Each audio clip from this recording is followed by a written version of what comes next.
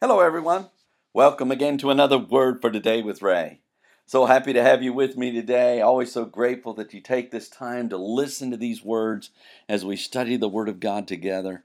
It's just a joy to know that there are people that are learning the Word of God, and I pray that God will bless you as you do. So let's go to Him in prayer before we begin.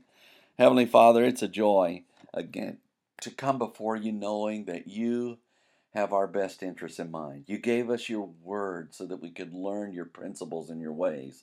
And Lord, as we're learning from the Apostle Paul and the words that you inspired him to write, I pray that you will bless us today with your Holy Spirit and by guiding us into all truth and leading us along that way and helping us to live that way so that we'll be pleasing to you. We'll be careful to bless you and thank you in your Son Jesus' name. Amen. The title to today's lesson is Given Over to Lasciviousness, Uncleanness, and Greediness. It's taken from the book of Ephesians chapter 4 and verse 19. Paul the Apostle described the pagan Gentiles as having the understanding darkened, being alienated from the life of God. This was caused by the ignorance that is in them because of the blindness of their heart. In chapter 4 and verse 19 of his letter to the Ephesians, Paul continued to share about the Gentiles as he declared how they were given over to lasciviousness, uncleanness, and greediness, where we read, who being past feeling have given themselves over unto lasciviousness to work all uncleanness with greediness. The verse begins, who being past feeling have given themselves over unto lasciviousness.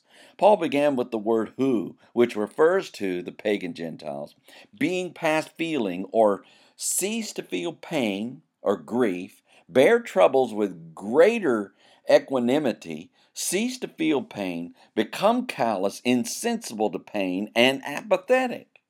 Have given themselves, which is the Greek phrase paradidomai heotu paradidomai, and means give into the hands, given over to one's power or use, delivered to one something to keep, use, take care of, and manage.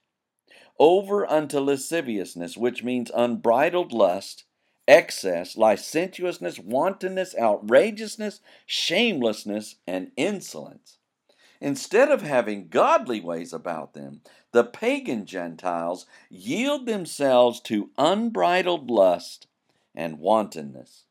The verse goes on to say, to work all uncleanness with greediness. Paul added, to work or performing, gaining by profit, and endeavoring in all uncleanness, which means each, every, any, all, the whole, and every one of the impurities of lustful, luxurious, and profligate living, with greediness or covetousness, avarice, fraudulence, and extortion.